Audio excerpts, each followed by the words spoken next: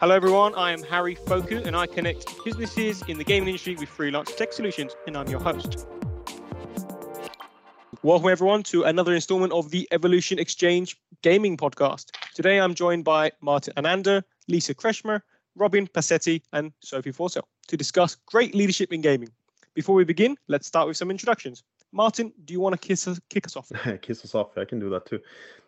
No, but my name is Martin Anander. I've been in the industry for 16 years this year. I'm the CEO of Tic Tac Toe, which is a small indie developer. We're 5 people since last week, and we want to do systemic gameplay and game design. I've been a manager, I've been a programmer, I've been a designer, I've done a bunch of different things in the industry. Great. Lisa, can you give us a quick introduction? Absolutely. Hi, my name is Lisa Kretschmer. I'm originally from Germany, and after living in the UK, I'm now in Sweden. And here I work for Massive Entertainment, which is part of Ubisoft. And I'm a producer and responsible for the gameplay team of Avatar Frontiers of Pandora as part of the core leadership group of the project. Lovely. And Robin, can you please give us an introduction? Yeah, so I'm Robin Passetti, and I've been in the industry for a bit over 20 years, and I've been working mostly on online games and game as a service. And yeah, I currently work for Client Games as executive producer. And yeah, I'm happy to be here and to share, to learn more about everyone's experience. Lovely. And Sophie, how about you? Yes. Hello, my name is Sophie Forsell. Located and born Swedish. So I have experience within different areas in the tech industry. So like programmer for 9 years, architect, manager, project leading, and now I'm a contractor producer. So my next contract, I have vacation now, but my next contract will be with King. Fantastic. All right. So you all have a question or statement on what makes a great leader in the gaming industry. So let's start with Lisa. Please, could you tell us your question and the context behind it? Yes, I would love to know or to talk about how you build and retain a healthy team, right? Because you all come from different experiences, different team sizes, and now we're all coming out of a pandemic, which can make things particularly challenging. I would love to talk about that and hear how you build and retain a healthy team. Nice. So I'm going to let Sophie start this one off. Sophie, what are your thoughts? Yes, it's a little depending on the definition of a healthy team. For a healthy team can handle their regular tasks. They can know when to ask for help, the problem solving of every day. And they also can have conflicts in the team. They have conflicts with other people, but they can handle it and they can solve it together within the team. So they trust each other. That is a healthy team for me. And how to build that. I have built new teams. I have experience of that. And I also have turned a team that was very negative.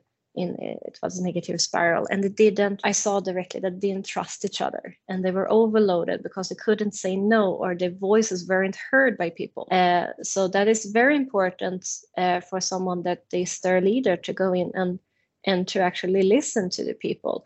And then to start to build the trust again within the team, and also to talk to people outside the team so they can understand the situation, that they will need some time to actually start to trust each other, to work together, to do their task in a good way, and maybe it's a knowledge sharing or building knowledge within the team. Lovely. How about Robin? What are your thoughts? So I think when you want to retain a team and build a team, I think what I would recommend for everyone is to think about what is the purpose of the team itself. What is the overall objective, that they need to come together as a team to achieve. And that's one of the big challenge for projects, as they grow, and over time, the project keeps changing. So when the goalpost keeps moving, it's quite hard to have the objective, always changing. And that's why milestones are important, so people have the chance to achieve something and they can rally behind those goals. But I think over a long period of time, I think what I found quite helpful as a complement to this is to define the values and this team, right? To have sort of tenets, and leadership principles that you want to attach to a team, so they know what identity they have and belonging to that team and belonging to those values. And I think people really engaged in those values is a good way for giving them a sense of belonging and a sense of camaraderie.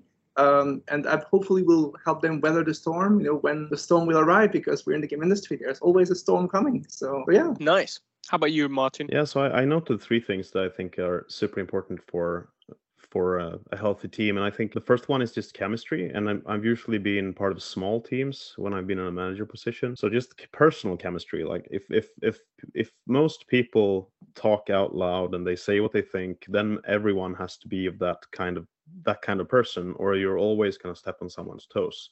And that's going to be painful for that person. So I think it's super important that just the chemistry works. And that can mean different things for different teams and different things for different people. But everyone has to be comfortable in the environment and be able to talk the way they want to talk and be accepted for that. I think that is extremely important, just the chemistry. I've even opted to choose maybe someone who has less experience, for example, but fit the chemistry better, simply because it's, in my experience, more important. Because you can learn some subsets of skills, but you can't really learn to be a better person, if to phrase it bluntly. And the second one is just empowerment, to make sure that the people you have working for you in your team, they actually feel that they can make a difference, that if they say something, people listen, that it matters that they are there in a way. I think that is extremely important. And that one of those things is that you have to take everyone's sort of fears and worries seriously. If you're in any kind of manager role and someone comes to you with a thing and you think it's maybe, that sounds stupid, you can never think that. You can't.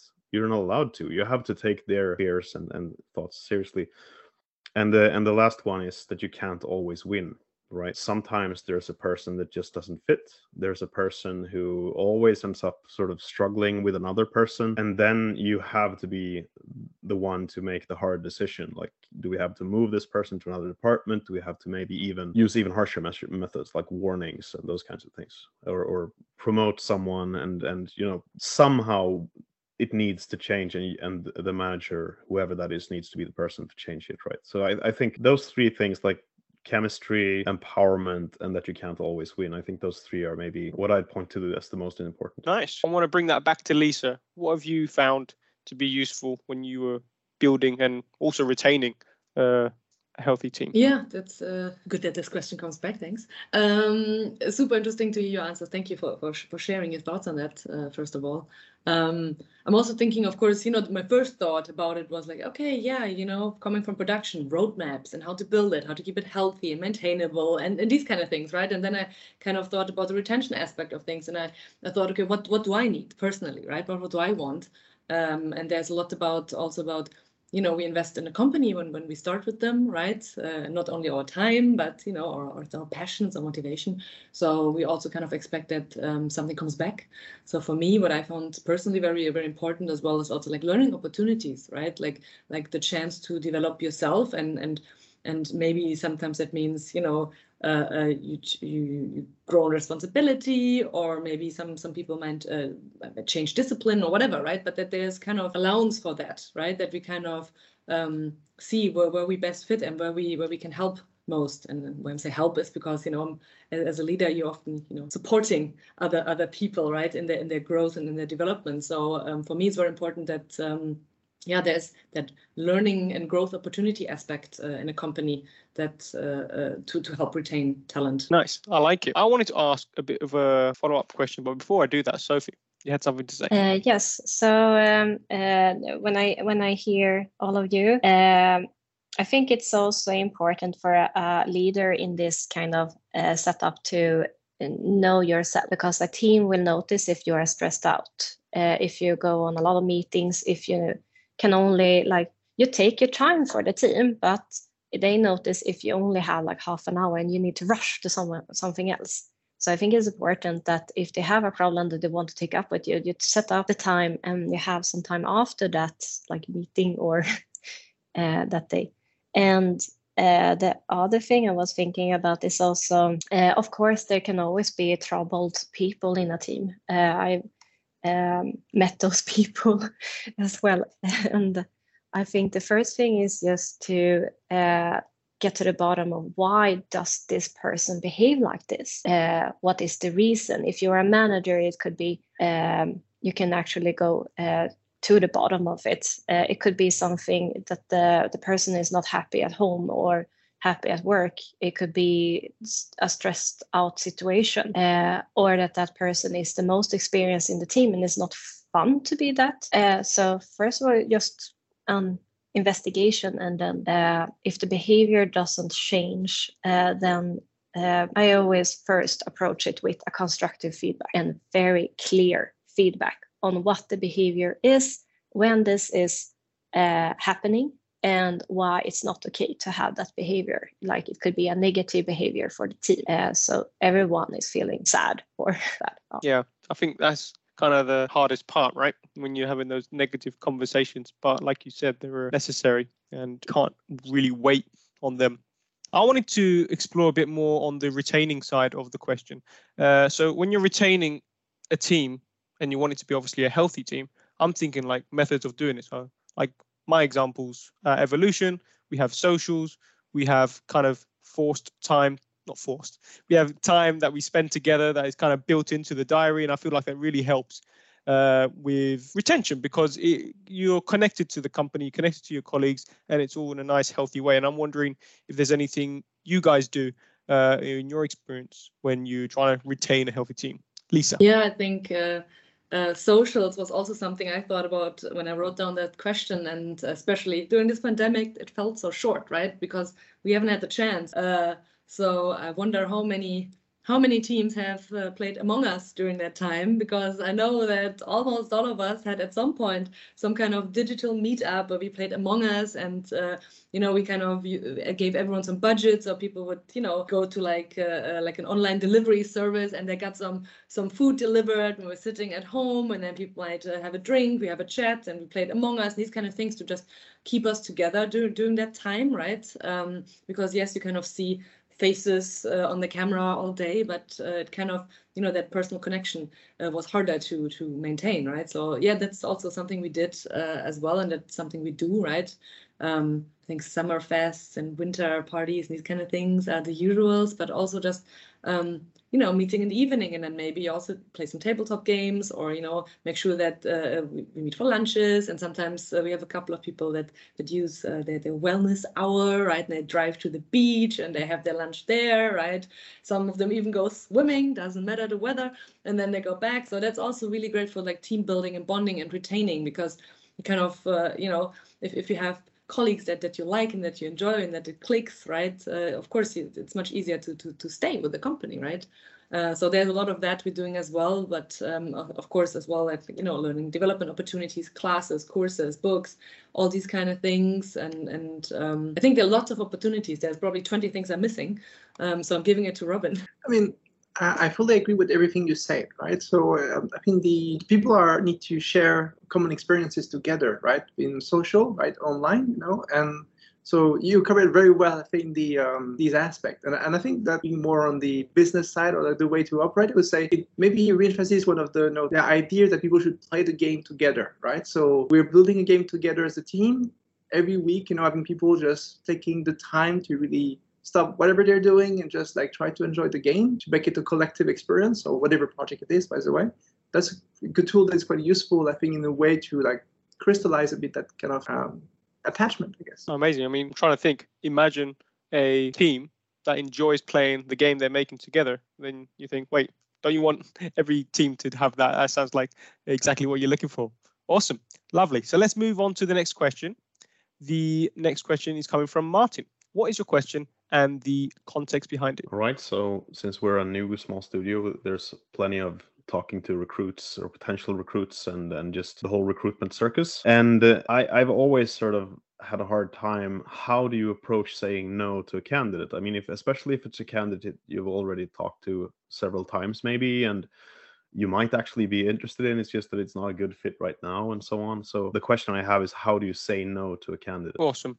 I'll give that to Robin to start off.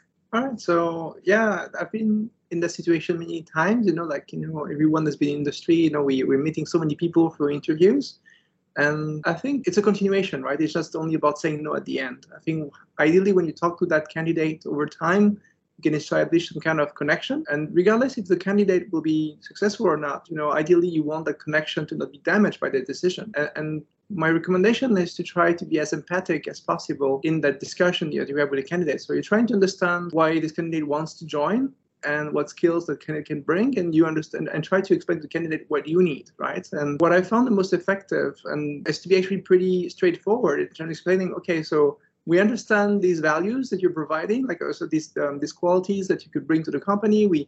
You basically mirror a bit everything that you've seen positively from the candidate to see that the candidate has been acknowledged. You know, we've been spending time with that person to understand, and then we explain what we need and where we see some disconnect, right? And that's a way for you to justify it. But then I try to always find that this is a small industry, you know, maybe it's not working out now. We might need your skills later on, or we might meet again, you know. So I've been working in this industry for a while, and there are some people I've been in 5 different companies with, right?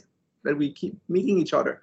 So you never know. So I think you have to make it as positive as possible, even if it's a say or no. And yeah, some candidate will not like it, you know, because everyone is different. But at least, you know, you try to make it as friendly and respectful as possible. That's and be honest. And like that's about the reason. I think this way you don't have to remember any excuses. You just be as straightforward as possible. And sometimes, because that sounds maybe like a candid answer and pretty easy, but actually I've told some pretty, you know, insider aspect basically of why some candidates couldn't be considered, right? So, and trying to be really open and showing that not everything is rosy, you know, say, hey, well, you're a very structured person, you're very professional, you're very organized, these are very good qualities, but our company is in current chaos, right?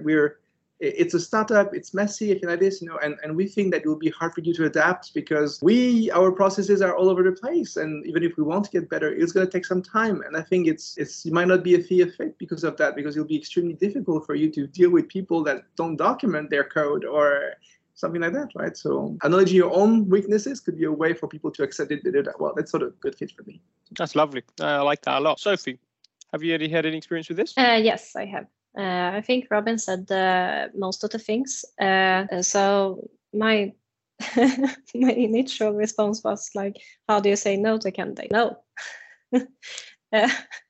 But well, seriously, it's important to be very clear and honest. I think I don't believe to wrap it up in a nice package too much, because that can confuse the candidates and that they don't understand if it was a no or a yes. So I think it's important just that you bring that word. I'm sorry that we didn't choose you. We will say no to you.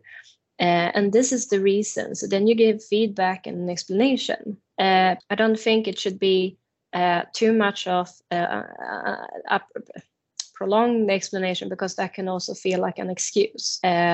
So just, and be sympathetic, that you understand that the candidate really wanted to work there.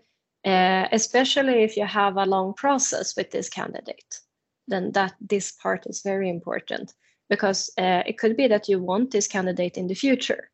So you have to build a nice picture of the company that they can search in another year, or that in another position, another department. But just this kind of job, you've chosen someone else, or that fits better to the culture for this kind of role, or it could be experience or something. So the candidate doesn't feel like this is personal. They will feel it like it's personal anyway, but you can be sympathetic about it, that they can always be improve themselves if they want to work at your company in the future. Nice. Lisa, any thoughts? Yeah, I think from my side, it's also, as Sophie was saying, it also depends on what stage of the interview process you're in, right? Are you in interview 1 or interview 6 or 7, right? So I think that also depends. But the later you are, the more important it is that there's feedback in it. Or for example, if we have people giving like work, tests or assignments, right? Like a design test or something, right? Then you have to give them feedback, right? Hey, what was good and what maybe needs to be improved, right? Because otherwise it feels like a waste of time, right? So I think it's very important that for these things that there's definitely more feedback than maybe on a regular, no, sorry, it didn't work out email. But I think the later it is in the process, it should not be the template standard answer that we send. And first I went looking at this question with, oh yeah, give me the more details to improve myself, the better. But then again, I also looked at it, okay, I've been on the receiving end. What would I really like to receive, right? And then maybe getting a lot of feedback can also be daunting, right? You can be like, oh, do I really want to hear all the reasons why it's a no? So I personally then thought about this, and I think in the past I had companies giving me a call, for example, as Sophie was saying, that maybe it's a company that wants to work with you at some point in the future, and it just didn't work out because they needed someone sooner, for example. And then it's really nice if they give you actually a call and explain it, right? And say, hey, but please keep in touch, etc. So that can be really, really nice. But otherwise, I think it's really good to give a bit of a personal touch to it. Hey, we really loved this and this for this and that reason. It unfortunately didn't work out, but please stay in touch. So I think that is kind of the amount of length that I would like to receive. Awesome. Let's bring that back to Martin. You've had recent experience of this, I'm assuming, given your question. Yeah. What are you thinking? I mean, recent experience, I guess, from both ends, but I think it's fascinating, and it's also this thing about honesty where it's a double-edged sword, kind of, because I know from processes I had where were long processes and then just a flat no and no information, and that felt really weird. And I've also been part of processes on the other side where I really didn't feel that the person would fit into our company for previous mentioned reasons, right? Like the chemistry wasn't right or something. And that's not really something you might want to say. Like, I don't think people would like you in our team. That's not very great feedback. You can't do anything with that feedback. So I really like the Robin's approach here to sort of use the weaknesses of your company as the reason. So to project the reason onto you instead of telling the person that they are a bad person or something. But I think it is tricky because it's also, I mean, it also depends a bit on where the candidate's coming from. Like if a good friend recommends someone and I turn that someone down, there's a different relationship than if it's 1 out of 100 applications, for example. So I think it's a very, like with any kind of relationship, any kind of conversation, there's always dynamics at play that are not related directly to the actual subject. So I think it's interesting, but I also don't think there's a clear-cut answer. Of course, it's very complicated. Right now we've had very specific roles that we've asked for, but once we want to have production employees, I think it's going to be different, because then there's going to be more people to talk to, and we might not actually know exactly what we need. It's more of a thing where you know it when you see it, kind of thing, and then it's harder to give feedback. So yeah, it's extremely tricky. I think recruitment is one of the hardest parts, at least of my job. Robin, you have something to say? Yeah, I really agree, and I thank you, like, for everyone for like sharing their different perspectives, because there is no clear cut, ways to handle it. You have to measure who is the candidate, where your company is, and what you're willing to say as well, and that's kind of challenge. What I found, I will just add, like, it's an additional challenge, is people sometimes don't really have all the information to give to the candidate as well. Because if it's the HR department declining candidate, they might not have all the feeling of information required. And I think it's well down to the hiring manager to do a good job about this and gathering that. But what I've seen, especially in fast-growing startups, like, the hiring managers usually are extremely busy and sometimes not even trained properly to handle those things. So it's hard to make a proper policy, because it really depends on who is going to be handling that situation. And this is very tricky. So that would be maybe a chat for another podcast about, like, how do you create a systemic way to handle your recruitment pipeline in a healthy way. So when in a fast-growing startup, I don't know, but I think that's due to many variables. I think there's nothing that replaces, I guess, experience and having mentors around. What do you think, Sophie? I think that it's if we're talking about like recruitment process, who is a good candidate, it's important to have different people joining the interviews in different days as well, because a candidate could be very energetic one day, but it could he or she could be tired on another day, and also get different inputs from different people. So the dynamic or chemistry of the person is the same. And I've experienced also that some candidates are they're saying that they can something, but they really can't. I'm a programmer from my earlier life, so to speak. So I actually know which kind of questions to ask to look for in a programmer, but they don't know that. So for me, it's very simple. But if you don't have that experience, it's nice to have another team member that have that programming experience and can ask those controlling questions. But have that in the flow of the conversation. So then you have a very clear feedback to that candidate if you say no, that well, we really need that you have the experience or knowledge of this programming language. When we asked you these questions, you replied a little not in the way that we was expecting, or we wanted more. So unfortunately, we can't go on with you, or we need to see no. Awesome, lovely. Let's wrap that up. Let's change direction slightly. Sophie, what is your question and the context behind it? Yes. I can start with the context. I have not worked in the gaming industry until this January, so that is my first experience from gaming industry. But I have an education in game development. So my question is based on that. What kind of experience and qualities does a great leader in gaming industry have? Lovely. I'm going to let Lisa start us off on this one. Oh, and then you probably have to stop me because there's so much I want to say. But let me try to summarize it a little bit. So I think, it's a flexible and diverse environment, right? So I think one of the qualities is that I think a lead has to also stay flexible and open-minded in this.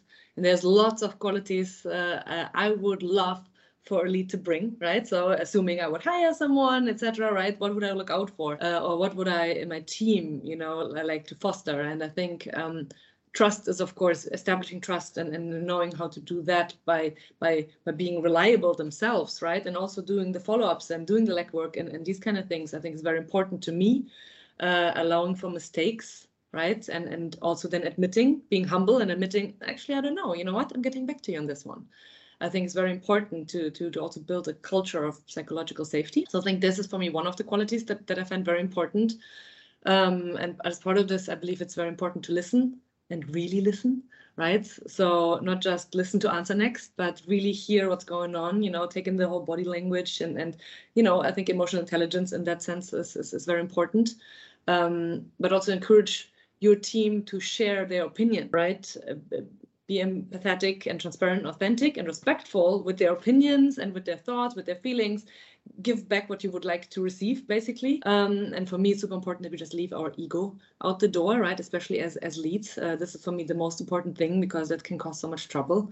But as with all of this, I think it's also important to be assertive when needed, because someone trusted us as leads to take executive decisions when needed, right? And it's sometimes a bit hard to find the right balance between listening to the team and then also, making a decision that might not be 100% matching, everyone's opinion, etc. So I think having good communication skills as part of this is very important, right? To then also be transparent why certain decisions have been made. So I think there's a lot in that, and we can also talk a little bit of servant leadership and these kind of things, but I think I give the word to the next person before I keep talking to Martin. All right. So I thought for the first question it was a good thing to write a list of 3 things. So I did that now too. But first of all, I think one thing that I've seen the value of several times, but I don't think everyone cares that much about, is a long-term perspective. So not just thinking in terms of next milestone or even next release, thinking in terms of every paid salary being an investment, for example. This person, what is this person going to give us a year from now, 2 years from now, 10 years from now? And the technology we're building, the art pipeline we're experimenting with, every single sort of decision will feed into the long term for your company, for your studio, for everything.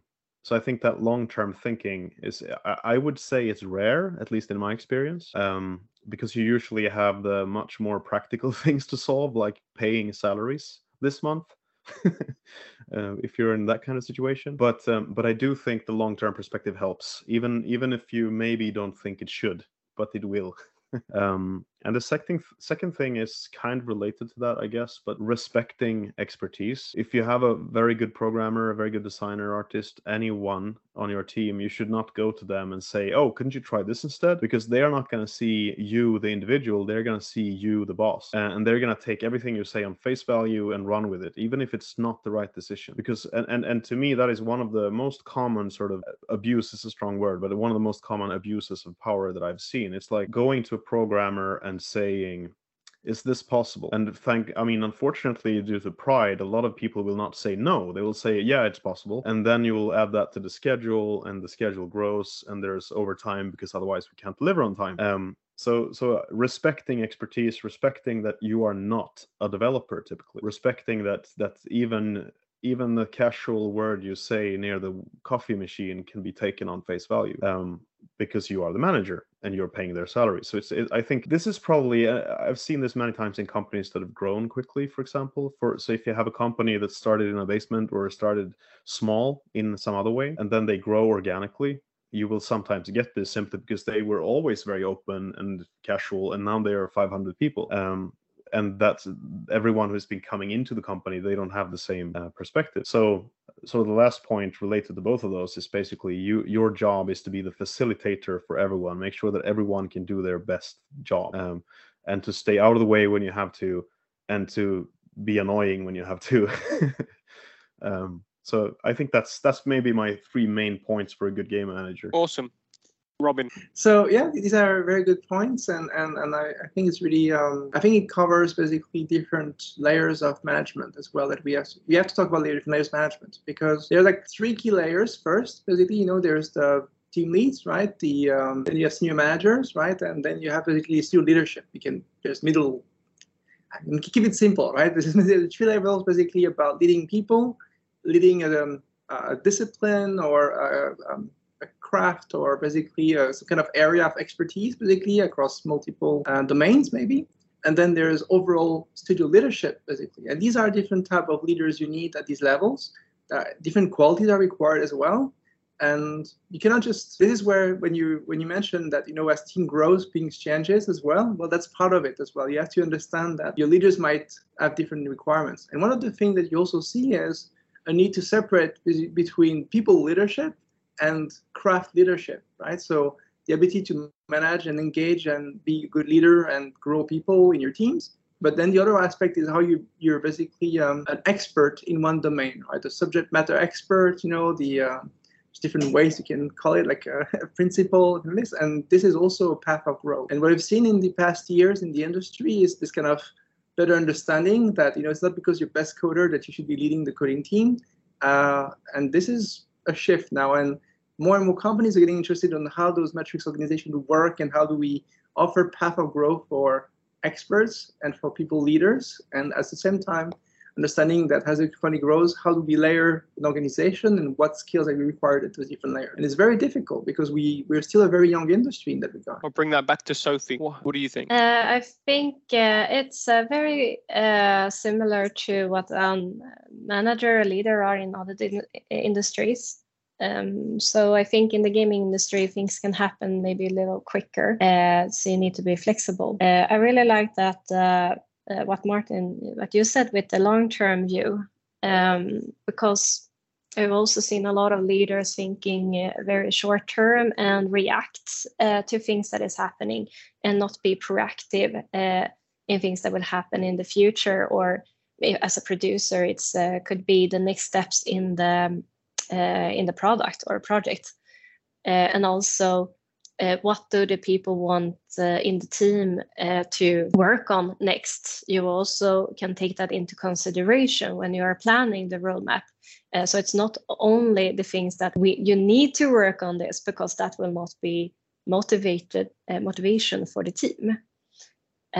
So yeah, like Robin and Lisa, you said that it's also important to be flexible, reliable, and it depends on different type of layers, what kind of leader, which level you are on. A manager, you have the responsibility for the salaries. So I've also experienced that if you are asking the team, hey, can you do this? Or how far gone are we? They are getting stressed out because a manager asked them. So when I was a manager, I actually went to my product owner or team leaders and said that, hey, can you check this with the team? Because I need to know this as status upwards. But I've experienced with this team that they get stressed out if I go and ask them.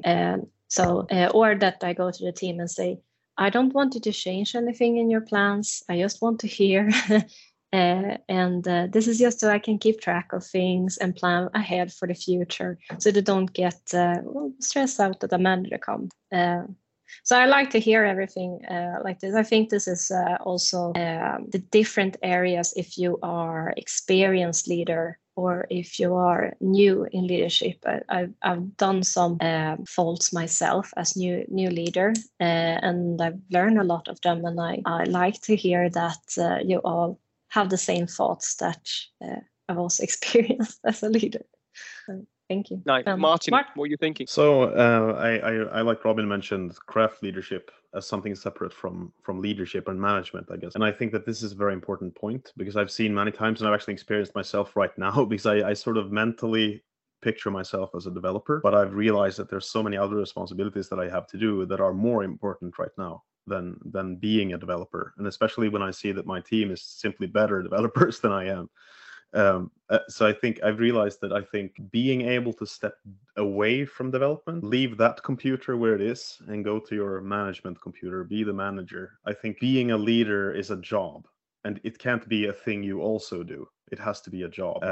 And that's actually been a lesson that has been really hard for myself to learn. But I think it's an important lesson for anyone aiming to be a manager of any kind, to be honest, not just in games. It's just management and leadership is a job, and you have to take it seriously as a job. Different type of leaders, right? And what you need to take into account is which environment you're in, right? So most of us here have been living or working in Sweden, and the leadership qualities in Sweden are different than the one in Spain or in other countries. So I had the chance to live and work in different countries as well, and it's been quite sometimes shocking, what people consider good leadership, right? And that's very different in Sweden than in Spain. That's I won't talk about what the differences are, because I think I'm not an expert, right? But I think it's we went through workshops actually at Ubisoft Massive when I was there. Basically, we had cross-cultural leadership workshop that was extremely insightful. So that's something you have to take into account, because your team members individually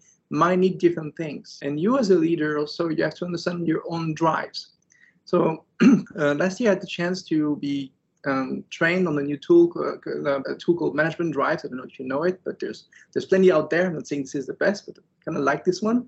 It tells you what is driving you as a leader, right? Some leaders are more driven by the results, like the people, basically connections, the ideas, the processes, right? So we all have our different drives, and we all have a bit of some, right? But we have some major tendencies. And it's very important, if you understand yourself as a leader, to know what are your natural drives, so you can make sure that your own team basically have drives that will complete your own leadership style. So you don't have too many blind spots, and try to balance that. So that would be, I think, a way to help good leaders or be a bit of leaders, is try to identify what are your driving forces, and what are your natural blind spots, and how you can mitigate that in either by having team members that are different than you. Awesome.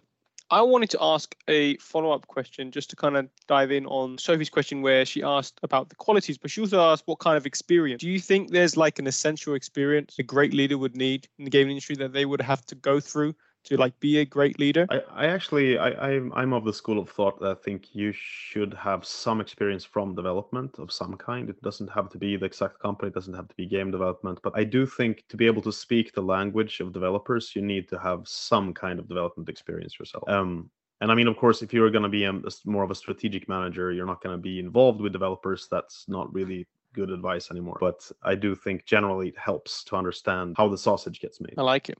Awesome. All right, let's move on to the final question. So, Robin, lastly, what is your question and the context behind it? So the question is, how do you get back on track a project and or a team? Which is a very broad question, and there's very large ways to do that, I guess. But I think it's really relevant in our industry, because due to the passion and creativity of it and the natural chaos that comes with it, how do you make sure that the team doesn't drift and stay on track or get back on track, right? So I had the chance to work on many different projects that were facing this, and I would love to have everyone's here insights of how they do it or happiness, because I would love to learn from all of you, because every new companies I work with had different type of issues and different type of solutions. And I think there's an endless way. And if I could, have a crash course of learning new tricks, I would love to hear from you.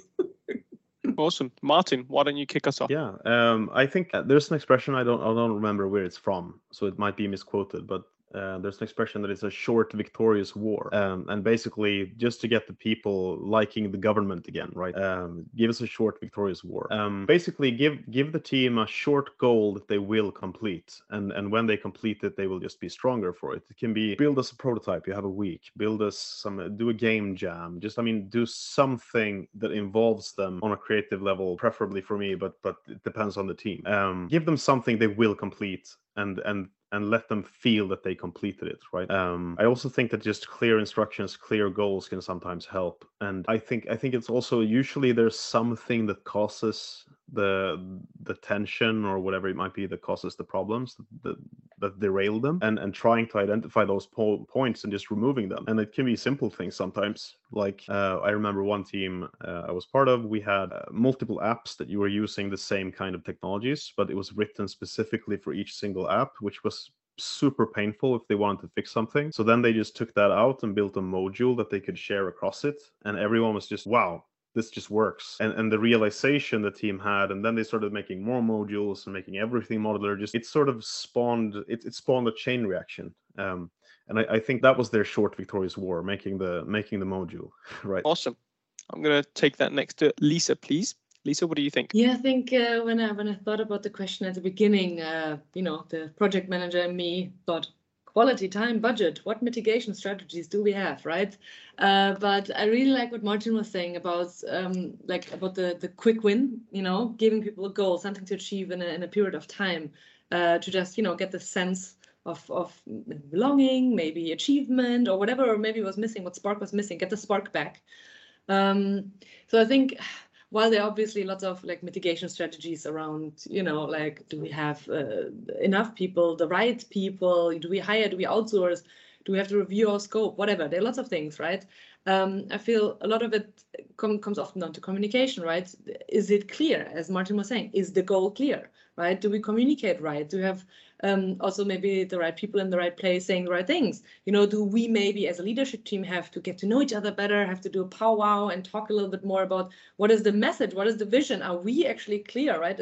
Is this clear and trickles down, right? Because that's often where it might start. You never know, right? I think it could also be a sense of, okay, how we work in teams. Maybe should we shake it up a little and form strike teams, so that people work with different people now, right? For maybe a period of time to try it out. There's lots of different ways to try, but I think very often, I think you would start with a conversation or maybe even a retrospective of some kind to do post-mortem of, hey, what went wrong and what could we improve?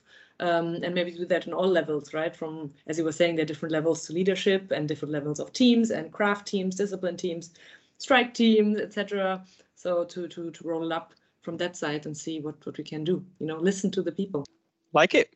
Sophie, what do you think? Yeah, I was also on that track that Lisa said with retrospective. Because first of all, we'll see what is the problem that the projects can't be put on track, or why isn't there on track? Why are they always delayed? And depending on that answer, then you put in a plan as a leader to make sure that the project or team are on track again. So then you can do the short-term winning solution that Martin suggested. I usually just do a refinement of the project, because as I think all of you are knowledgeable about the triangle with the budget or the time, how the scope is of the project, and well, it's usually budget or the price of the project. So most of the time the tree doesn't fit, so you have to change something. Either it's the time of the project, or the scope is too large, or you need to put more money in the project. It could also be that the team doesn't have the knowledge. So I usually do a refinement of the project to see those kind of aspects. Maybe we shorten the scope, what is need to have, what is nice to have, and then also see the roles in the team. Do we miss some roles? do we have a producer or a project leader, someone to drive the product and help the team with priorities? Is there only programmers? Do they have designers? Do they have someone that is actually testing the product? Because it could be quality that is the problem, that the game is released and it have too many bugs or issues, and you need to clean up a lot, then maybe you didn't test it well enough.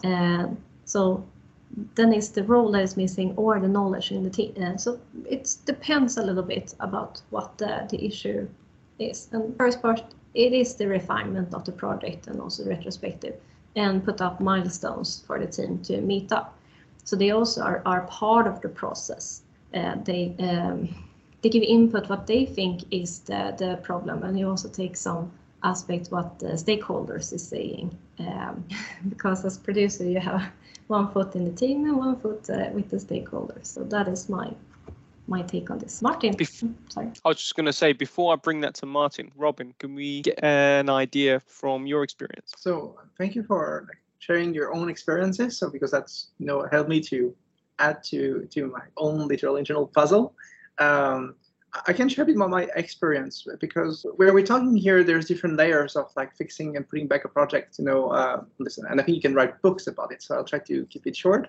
But I think the first thing is there's a first phase, right? There's the self-regulation of the team, right? So you have a team existing, they're on a project, right? They're going off course. And I would say when we start to discuss about this, it's when the team is not managing by itself to put itself back on track. So the question is, you as senior manager, team lead, or whomever is responsible for that project, and usually it would be a game, right? So is one of the ingredients need to change. And yeah, like Sophie mentioned some of the key elements. I will just add one aspect, which you added team aspect. You said adding people, but I think it's also ramping up some people or even removing some people as well. And that is the tricky part, right? And so we go back to how do you say no to candidates? I think you also have to be able to say no to, so someone saying, sorry, you're not the right person for this team. It's very difficult. And what I also found is, so what will bring people, a team and a team back and a project back is to this vision, right? And who is defining that vision? And usually what I found is when a project goes off track, usually is you have a creative team that is kind of lost at one point. They had a vision and they got lost in the woods, which is part of the normal creative process. And then you have to redefine at which phase you are, if in the pre-production, concept phase, or in production, right? So you have to solve this a bit differently. But generally speaking is, how do you get back the trust of the team of their own vision? And usually what I've seen, and I would say in Sweden, there might be even more maybe a tendency, is because we want to be very consensus driven, involve everyone, team about everyone chipping in. It's hard to have a vision where everyone can chip in, because having a strong vision is being about saying no to something. There's some exclusion that needs to be done. Is this part of the vision of the game or not? And in a culture that wants to embrace, and I really value that, the input of everyone is helping the creative direction, the creative directors, or to have basically a very strong framework of rules that they establish with the team about what is part of the creative direction or not. So those ideas don't corrupt the initial intent. And it's very difficult to maintain that over time. And that's why you have to be very, very thorough in establishing those tenets for that game and who is it for is very early on. But not too early, because then after you put too much blocks, and then you break the creativity aspect. So that's the producer magic that needs to come in and say at which point we are ready to move to the next stage. So that's basically, this is about putting back the power as well into one or few key individuals about specific topics. Because what I've seen over and over is when there's a big problem, everyone wants to help. But solutions require to establish a strategy, and that strategy may or may not work, and some other strategy may or may not work as well. But the worst thing is when you try to do multiple strategies at the same time. And this is happening over and over in my experience, because everyone has an idea of how it should be fixed. And because people are afraid to do a mistake, they will open that door. And at the same time, it's very tempting that when you're going to a strategy that there will be some mistakes and challenge to be thinking back on track, to not continue and be a bit more resilient, and focus on that strategy over time, and then switch back to something else at the first blocker, right? So when you want to change some things, there will be a period of modification that will be shaky, and you have to be able to be strong enough to hold still, so you can actually prove some idea, some concept to see that they work. And that is very difficult. And that means you need to have put the trust enough in the person that's supposed to solve it. And that's about trust. So it's a bit long, sorry, but Awesome. Sophie, you had thoughts? Yes. So a lot of thoughts came up when Robin, when you talked about the different areas of what the problem could be, and it could. One of the issues could be that how many people are involved in the project and have a say in it. So it could be very confusing for the team if different people come to them and say, hey, this is more important than that, and someone else say the opposite. So then the team doesn't know who to listen to. It's not a clear leader then. So if they know that it's only the producer that can say something, then they can always say that, hey, you need to talk to our producer. Then you can decide priority with that person. And the other aspect is that I believe that the team needs to have mandate. They need to have a sense of understanding what the vision is. They need to know what they are building. There is a saying that if you ask a programmer, for instance, what are you building? And they are putting like building blocks in front of them. One person says, well, I put building blocks here. And you go to the next person and says, well, I think I built a wall. This is my vision.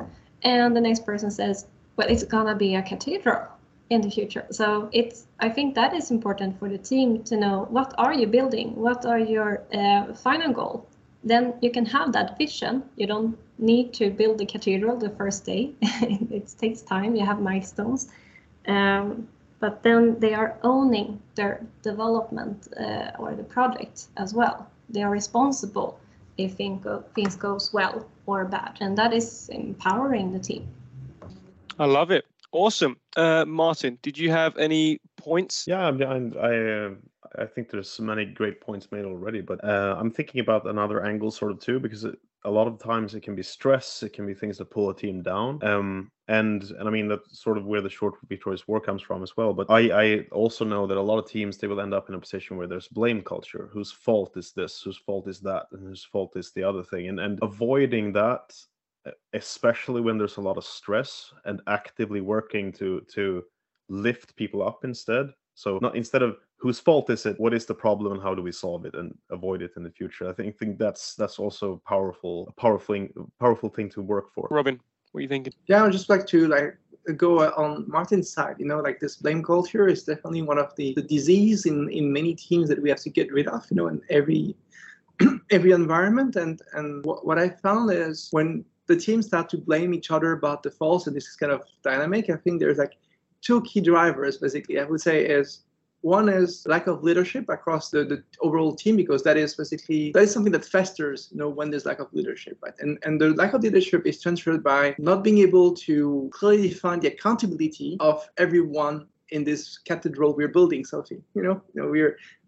So who's responsible for building the cathedral, right? But then who's responsible for the wall and this? And then you cannot blame and that is about communication, and also keeping people accountable over time. And this is very difficult because you have to have the hard discussions. It's, well, you were supposed to build that wall for the Friday, and now the team is suffering. Don't look at anyone else. You're the one responsible, and that requires strong leadership, because you need to be able to have those discussions in a very honest and transparent way, and in a helpful way as well, and making people. It's actually about empowering people. Actually, this accountability comes also by empowering, but it is very challenging, and we have so many young leaders, and that still need to grow a lot in our industry, that it's very difficult. And I also say, it's always comes from the top, and you have to be really, really good leader to inspire and make people feeling safe, so they don't feel that they need to blame someone else, right? They just need to so yeah, that is very difficult to do overall, because it's it's like those management books. They all have a lot of good ideas, but in the field, you have to